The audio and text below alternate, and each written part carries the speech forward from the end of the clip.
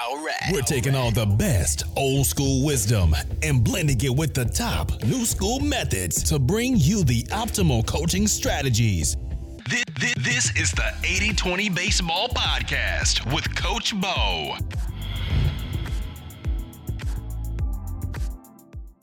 Welcome. Good to be back here with everybody. Coming out every Tuesday here. Coach Bo with you. 80-20 Baseball Podcast, 80-20 Baseball Masterclass. In this week's episode, I'm going to share with you a strategy to help pick your pitchers, hopefully better. I think in many cases, this will help you pick your pitchers, select your pitchers, allocate those innings a little bit better, and I'll share that out in just a second. So the 80-20 principle, the 80-20 rule, if you're not familiar, you should go read that book, The 80-20 Principle by Richard Koch. I have recommended that before. Obviously, this is the 80-20 Baseball Podcast. I'm a huge fan of the 80-20 principle. Something that I think a lot of people, when they think of the 80-20 principle, I think sometimes or often maybe, I'm not sure. Well, I feel like it's looked down upon in some ways because coaches or people in the world, they look at it like, oh, well, those folks that subscribe to the 80-20 principle, one, they think we're all in on it. That's all we care about. Two, they think that we subscribe to the exact number, the exact, hey, 20% of the things we do. There's 20% of the things we do that yield 80% of our results, our outcomes, our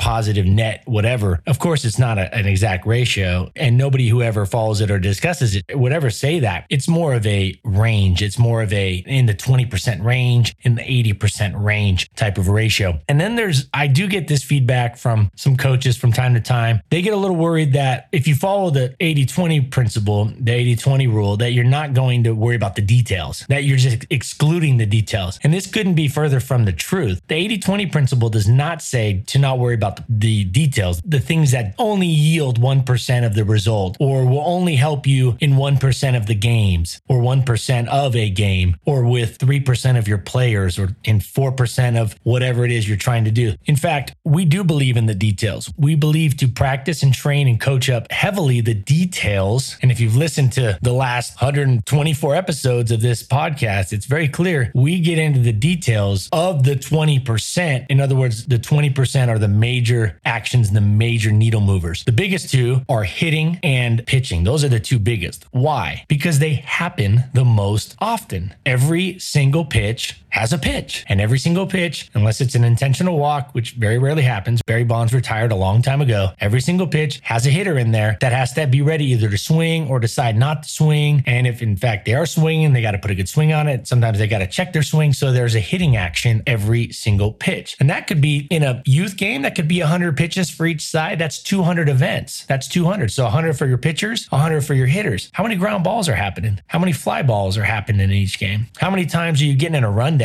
How many bunts happen in a game? Ask yourself that. So what's more important? And you could say, well, but if a bunt happens and they throw it away, that's going to cost a run. You think you're not costing yourself a ton of runs if you squander and have a bad hitting approach for 100 pitches? Do you know how many more runs you could score if you dialed in your hitting approach, or you got your pitchers to have better command 100 pitches a game? That's going to net you way more runs than having a solid first and third defense to a certain. I get the first and third can be problematic at the younger ages because the legs are always going to be ahead of the arms. That's the biggest problem with like youth baseball when it comes to base running. And I get the idea of like not stealing because the arms and the catching and the throwing is not up to speed with, no pun intended, with the legs. Kids start running when they're 2 or 3 and they excel. They can run full speed like at 3 or 4. Can you imagine like trying to get baseball kids to throw the ball perfect and be able to chuck it really well at like 3 and 4? It just doesn't happen on the most part. I know there's some kids that can, but for the most part, they're not doing that. The glove and the throw, the hand-eye coordination isn't there as fast as the running. But my point is the 80-20 principle is a guide. It's not a definite must do. The principle is just making sure that we are not ignoring the details. It's just about clearly understanding how to allocate our coaching time and our players' time, our practice time to more accurately reflect, to be more aligned with what is going to have the most impact on the game, on player development, on the development of the person of each player, on who they are as a person, on their career, and on the team's success. What it's doing is giving coaches, people in life, in any industry, even in families, you could use this with health. We could use this with nutrition, with exercise, with our relationships. Look at relationships. I bet 20% 20% of your relationships bring you about 80% of your enjoyment. And I bet about 80% of your relationships net about 20% of enjoyment. In other words, 20% of your friends and family yield most of the fun and enjoyment in those positive relationships that you have, right? I mean, we could go on and on with these examples of the 80-20 rule. Again, it's not an exact science. It's not supposed to be exactly 20. It could be 90-10. It could be 70-30. But the idea is to have a paradigm that not all actions and inputs and things that we do are all going to yield the exact same result. They're not all going to have the exact same impact on our results. And results, I think sometimes has a bad connotation. I don't see results. I see results as a good thing. If you're having conversations with family or friends, you want to have a good result out of that, a good result. I don't look at the word result as a bad thing. I look at it as, what are the results? And I think as a society, I've been upfront with this on this podcast, we need to get more back into focusing and letting results guide our process rather than just getting lost in the process and not really ever seeing if it's taking us where we want to go and how's life turning out. In fact, I saw a book the other day. I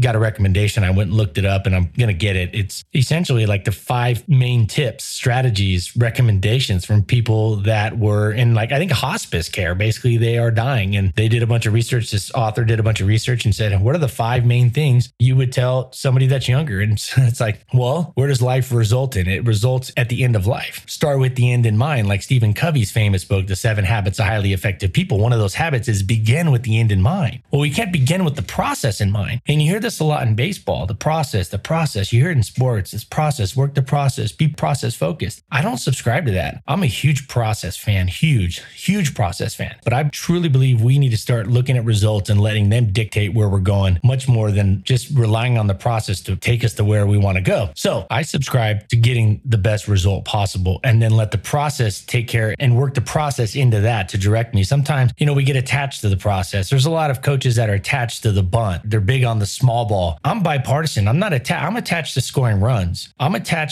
partisan to scoring runs. I want more runs for my team. I want them to score more runs. I don't say I don't get attached to the process. And that's what happens when you hear these. And some of you right now, I'm talking to you. You're a small ball coach. You're big on small ball. You're big on the bunt game. Great. Be careful getting attached to the process. You're getting attached to the process. You should only stay attached to the result, the goal that you want to achieve, and find the best process to get you there, because the process that we're using sometimes isn't the best process. So if we get attached to it, really hard to let go of it. It was like the general managers using batting average and things like that and RBIs to guide their decision-making process to bring in free agents. When Billy Beane said, I'm going to use a different process. I'm going to look at on-base percentage. I'm going to factor that in more heavily, not just on-base percentage, but factor that in more heavily, that and slugging percentage, things like that. At the end of the day, Billy Beane subscribed to scoring more runs on offense, not batting average or bunting or whatever it was, or stolen bases. He subscribed to scoring more runs. That would help guide his process. Same with these old people. Hey, you can listen to young people talk about, I'm doing this, I'm doing that. Or you can listen to the people who either got the results or didn't get the results at the end of the day. And those are the older people at the end of the line that are sharing some really good feedback, because everything they're sharing is based off of the result they got, not where they think their process is going to take them. But with the 80-20 rule, it helps shape the process by using the results. The 80-20 is strictly looking at what generates the results that we're getting. What actions, what inputs, what things are we doing? What things in baseball, what things can we practice to get better results? And I didn't think about this till not that long ago, maybe about 6-7 years ago, when I really got well versed in the 80-20 principle. And I said, wait a second, this is huge across the board in every area. And I was already in the baseball coach. And I said, wow, there's a huge competitive advantage just sitting here. This is a better way to live life. But geez, as a baseball coach, now you're not getting tied to the process. You're getting tied to the results and then working your process to get you there. And I thought, wow, you're right. What is the goal here? It's to score more runs or to give up fewer runs. Okay, that's the only thing that we should subscribe to. Does everything impact that the same? And the first thing I did is I started digging into data to see how often certain plays in baseball even happen. And I looked at historical data in the major leagues, which isn't a lot different than youth baseball. I started looking at it and I said, wait a second, first basemen are getting one ground ball for like every 8 throws that came their way from another another infielder, from third base, from shortstop, from second base. So they were scooping, stretching, moving around the base, catching the ball coming from an infielder. They were catching 8 of those, or somewhere in that ballpark. They were catching 8 for every ground ball they were fielding. And then I went out to baseball practices and I watched baseball practices allocate ground balls to their first baseman equally to all their other infielder spots. And then I started breaking it down and go, well, shortstop, they get about 25% more. Second base, ironically, actually gets about the same as shortstop. And this is the major league. They went back and looked at like 1,000 or a couple million games or something, like just massive data number. And I started digging into this and I go, oh, so the key is to allocate, especially with youth baseball, our precious training time, but at every level, it's still finite. And then use our paradigm of making sure that what we're coaching and practicing and training lines up and has the biggest impact in the games. And it was an eye-opening experience for me. So that 80-20 rule, if you're not versed on that, I mean, it's a game changer for your business. Whatever business you're in, the 80-20 rule is just a paradigm. Of course, you're not going to, everything is not exactly like,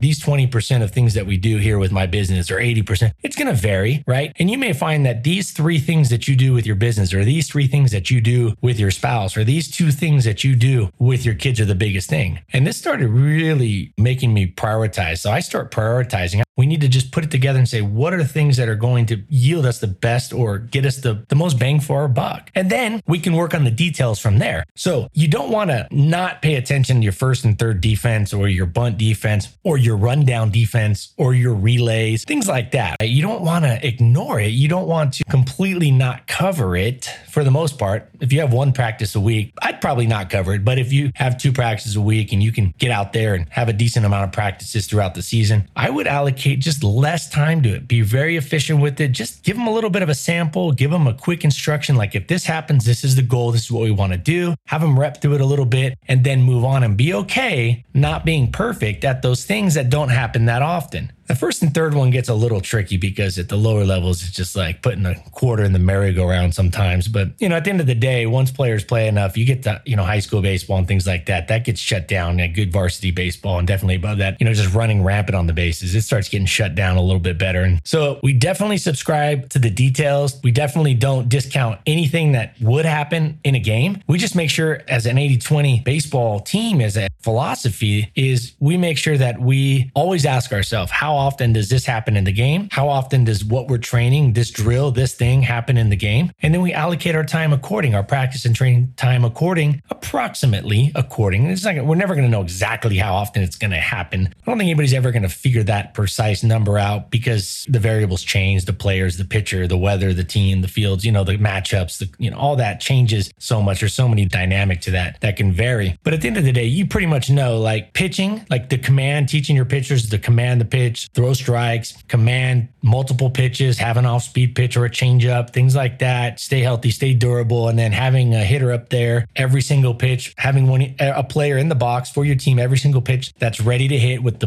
best approach possible in a really good spot to do a lot of damage on a pitch that ends up in their hitting zone, or with a really good chance of not swinging at a pitch that's out of their hitting zone or out of the strike zone, or chasing pitches. That's going to add up to just a ton of runs over the course of a season. So we have to be okay with not being great at some of these little things, and be really hyper focused on those things that are going to be big deal, big difference makers on the scoreboard and with our players, team culture, etc. So to wrap that up, I remember for years and years and years studying, I would get, this drill or this tactic or this technique shared with me from other coaches, or I would listen at a conference or watch it on a video or read about it in a magazine or whatever. I would see it out at the field at a coaching clinic. And then I got taught some of these operating system things like the 80-20 principle. And that was massively more important and massively more useful across the board, because it works across not just every facet of baseball, with every team, every player, every situation, every season. It also works across all of life. Now, picking your pitchers.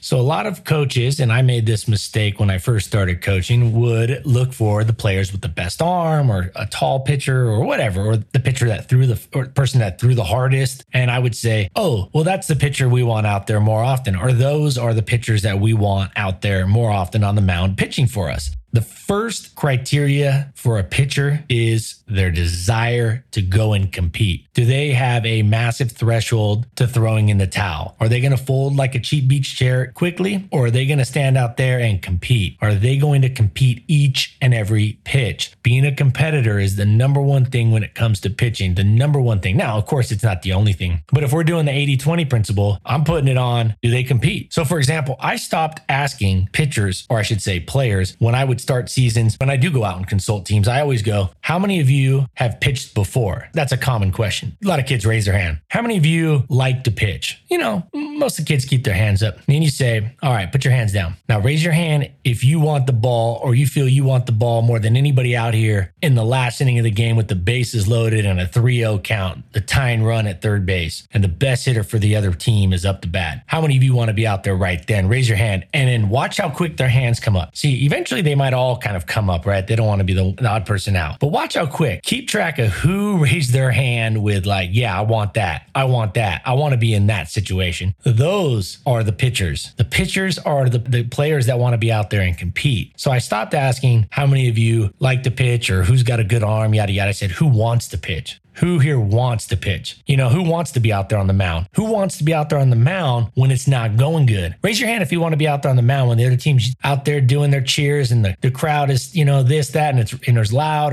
or even if it's just how many of you want to be out there in a tight situation in the crunch time? How many of you want to be out there when it's getting a little nerve wracking? Okay. That's the question. That's the type of pitcher you want to pick. So that's a paradigm. That is huge when it comes to 80-20. Pitchers that compete. That is massive. Pitchers that want to go out there and will compete. They have to be competitors. I had a pitcher I coached years ago, really good arm, good delivery, smooth, ball came out really good. He was a bigger than average player. He didn't really play any other spots. And so I think he's going to be a good pitcher. I discounted one part of his game, just competing. It wasn't as though he was he didn't have a weak mindset. It was just kind of like, yeah, it was either there. It was not super important to him whether he did great or not. You know, it wasn't, each pitch was, hey, I'm going to try my best. It wasn't like, I'm going to get this guy out at all costs. I'm going to make a good pitch at all costs. Like I'm going to do, and what I mean all costs, like with all my focus, with all my intent, I'm doing my best. I'm focused. I'm dialed in. I want to do the best I can. And he just didn't have it. And after a couple of years of coaching him from the time he was a freshman, before he was a freshman in high school, all the way through it, by his junior year, it was pretty apparent that,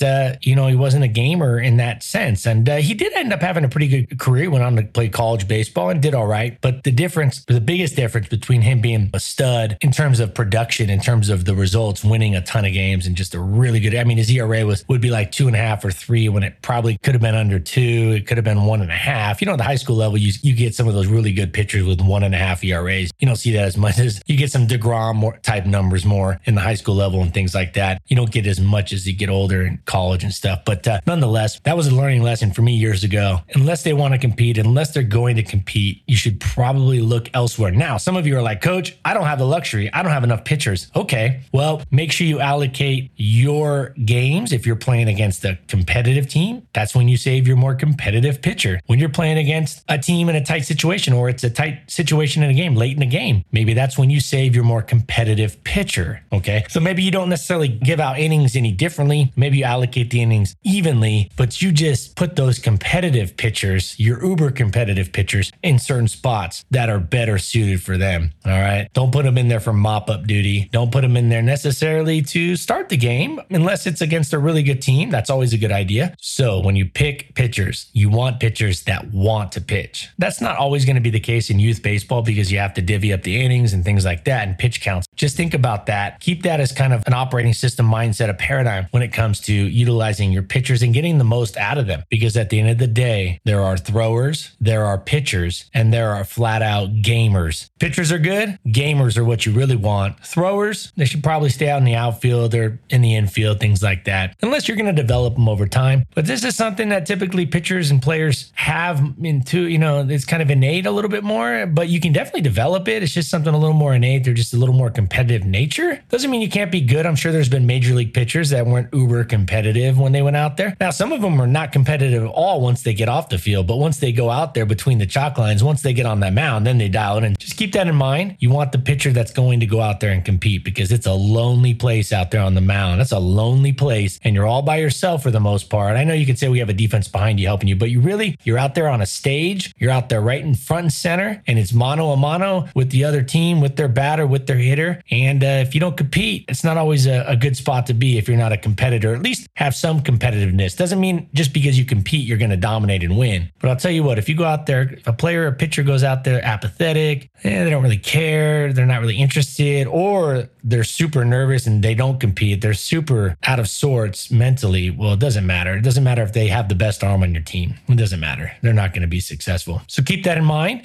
And next week, I am going to share with you a strategy, a tip, a specific tip that will help your team play better on those rainy, wet days, those rainy, wet fields that, hey, in March, April, you get them. You're going to get them. Even in the best areas, Southern California, there was always a couple games every year. In Southern California, when it doesn't rain very much, there was always a few games every year where the field was wet, the grass was wet, or it was sprinkling or even raining. I'm going to share with you a specific tip to get your players better on this. And we'll get to that next week in episode 125. 125 next week, next Tuesday when it comes out. Until then, go to 8020baseball.com. Check that out. Go get your free drill design template, drill design guide. There's nothing free about the quality of it. I really do feel like this is just a really, really great, it's a no-brainer. You go over there. It should just be a no-brainer. You don't have to think about it. You just go over there. I'll send it to you. I personally will send it to you myself. The email will come from me. It won't be an automated email. It fires me up. It fires me up. I love when I see my inbox popping up with the request for that. Questions, people reaching out or getting those webinars or that team rules guide. That fires me up. That's why I'm here. I'm here for all of you. Love doing it. Until next week, take care of your health. Take care of your health so you can be an energetic, positive coach with your players. Take care of your families. Take care of your friends. Support everybody in your inner circle. Take care of them. And until next week, adios. This has been the 80-20 Baseball Masterclass. Take it to the field.